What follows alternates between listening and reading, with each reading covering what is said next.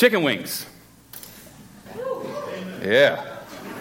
That's it. Bring the worship team back up. The good news.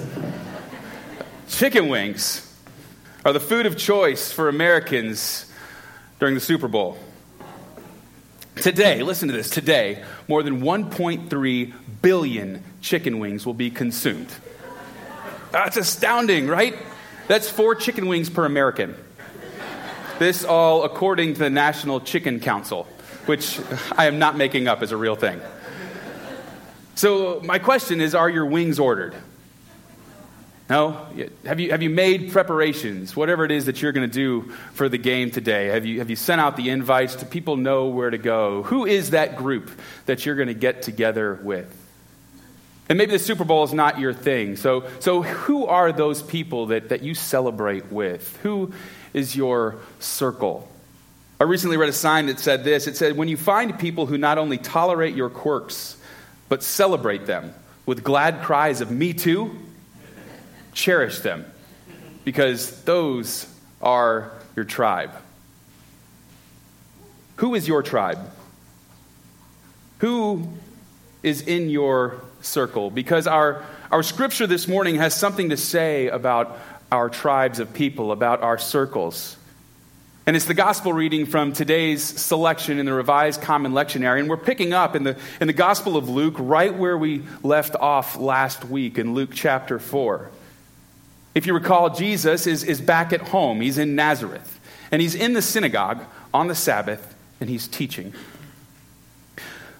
But before we jump in, I think it's helpful just to share a few words about that Sabbath service. What would it have looked like in that day, in Jesus' day, in his hometown, in this little synagogue, right, in their little home community? What would this service have looked like? And ancient documents kind of describe this service to us. That the people would have gathered together and they would have begun by reciting the Shema. And we've talked about exactly what that is in here. It comes from Deuteronomy. And even if you don't know it, you probably know it. You don't know you know it. That's it. But it's, "Hear, O Israel, the Lord our God is one. Love the Lord with all your strength, with all your heart, and with all your might." And they would begin their worship service by reciting this. And then they would read some scripture from the Hebrew text. They would read a few verses from the law, from the Torah. Then they would read some from the prophets. And then a teacher would interpret. The teacher would sit down and he would say, or she would say what it meant, right? And interestingly, in this day, there really weren't pros at this. There weren't hired people. There wasn't the synagogue person. It was one of you all would get up and give the interpretation. And so we can reasonably guess that Jesus has come home. He's the hometown boy, and they know that he's been teaching. And so he's invited up to teach. And so that's exactly what we saw last week. In Luke 4, we saw Jesus reading from the book of the prophets, reading from the book of Isaiah in chapter 61. And I want, Amy, if you would, just pull up that first one. This is exactly what Jesus read. And we find this in Luke 4, but this is right from Isaiah 61, verses 1 and 2. He says, "The Spirit of the Lord God is upon me, because the Lord has anointed me. He has sent me to bring good news to the oppressed, to bind up the brokenhearted, to proclaim liberty to the captives, and release to the prisoners, to proclaim the year of the Lord's favor." And last week, as we looked at this, Patrick pointed out that Jesus really kind of stops in this strange spot. And so, Amy, I'd like to suggest another stopping place. Amy, if you'd bring it up and just add on just into verse 3, because he really doesn't say who he has come to release. Like, what captives has he come to set free?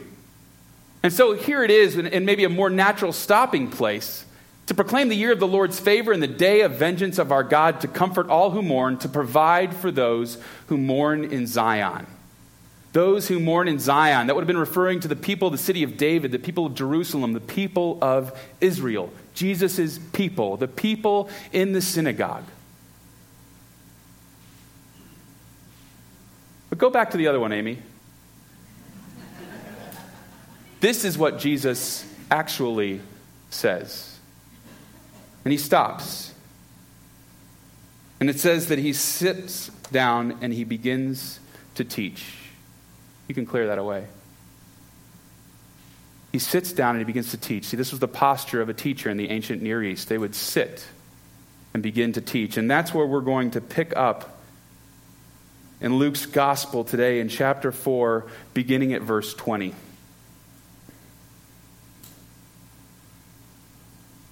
He finishes reading, and it says that he rolled up the scroll and gave it back to the attendant. And he sat down. The eyes of all the synagogue were fixed in on him. And then he began to say to them, "Today this scripture has been fulfilled in your hearing." All spoke well of him and were amazed at the gracious words that came from his mouth. And they said, "Is not this Joseph's son?" He said to them, "Doubtless you will quote to me this proverb, 'Doctor, cure yourself.'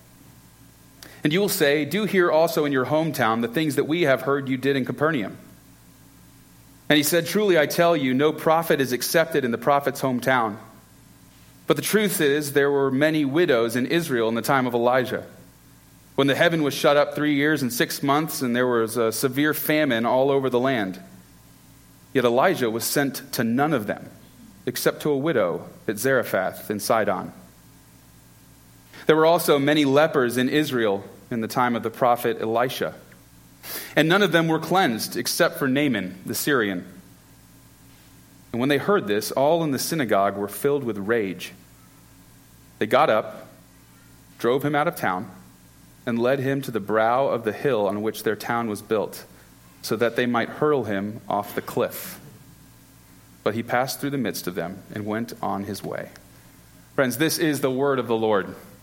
Thanks be to God. Our scripture this morning is this series of interactions between Jesus and the people, his people, his hometown, the people that he grew up with, people that knew his parents. They knew Mary and Joseph. And here in this passage, Jesus speaks and the people react.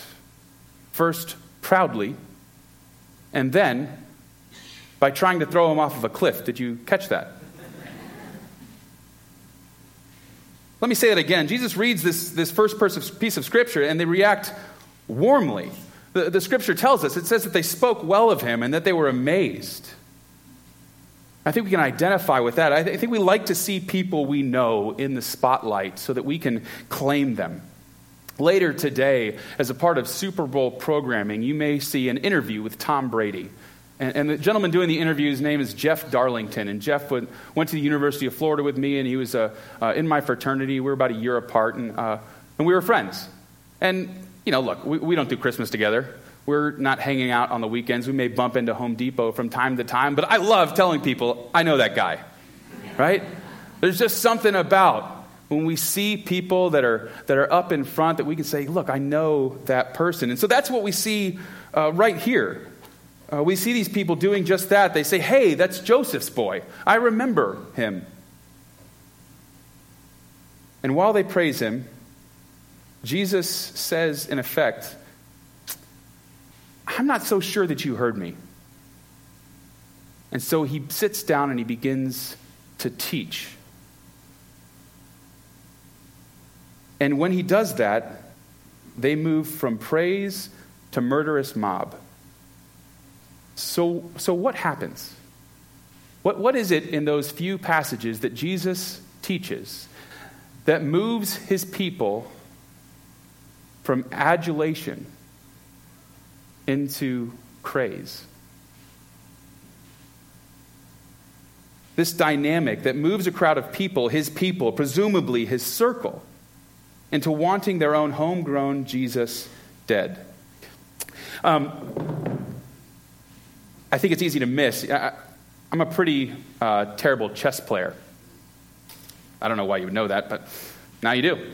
I'm a pretty terrible chess player. When I was in high school, I tried to learn. And I know generally like how the pieces move. I know what each one does. And I know some basic strategy. But I always had this flaw in my game. I would get so wrapped into my own strategy.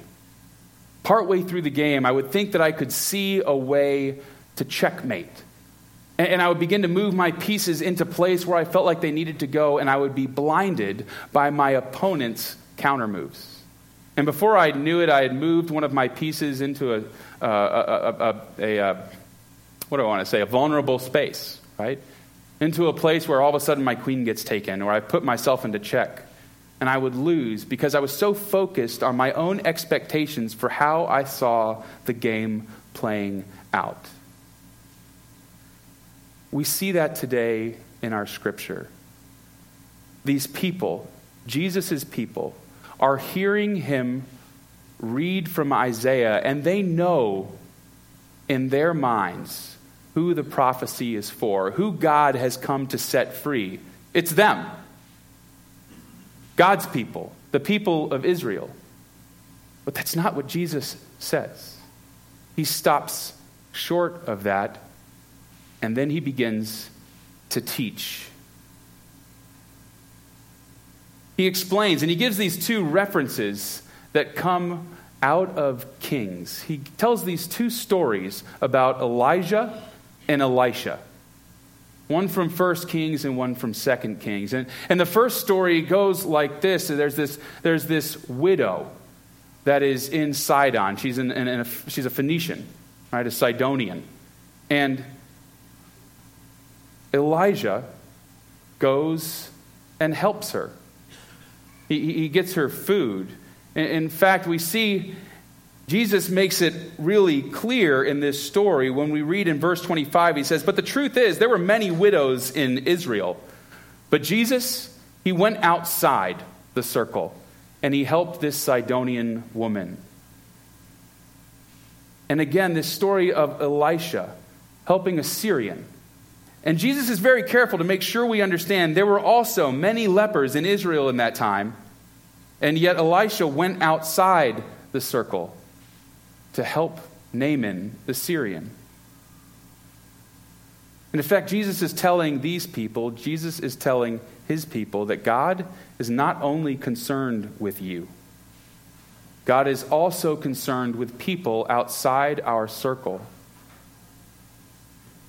So here was Joseph's son, their boy, a known quantity, saying something unexpected, confusing, and frankly insulting enough to move them to murder. Because these people, they say, there's plenty of suffering in our circle of people, and God's going to go outside it? Let me put this in another way to help you perhaps relate to this feeling. These people, they showed up at the synagogue, at their place of worship, from their work week, from all that was going on back home, maybe from a troubled marriage. They showed up at the synagogue to hear a word of hope. From their financial troubles, they showed up at the synagogue to hear a word of hope. From all of their problems, they showed up at the synagogue for a word of hope and hear this person, this guy that was supposed to be one of their own, begins to tell them that God isn't as concerned with their problems as they perhaps thought. God is going to help other people. What expectations do you bring into worship with you? What is it that you come here hoping to hear? And in some way, does that ever prevent you from hearing what God really has to say? These people in the synagogue, they'd drawn their circle. What circles are we drawing? Are we drawing circles of inclusion, or are we drawing circles of exclusion? In my own journey of faith, as God continues to work in me, I have found that the circle is always bigger than I think it is.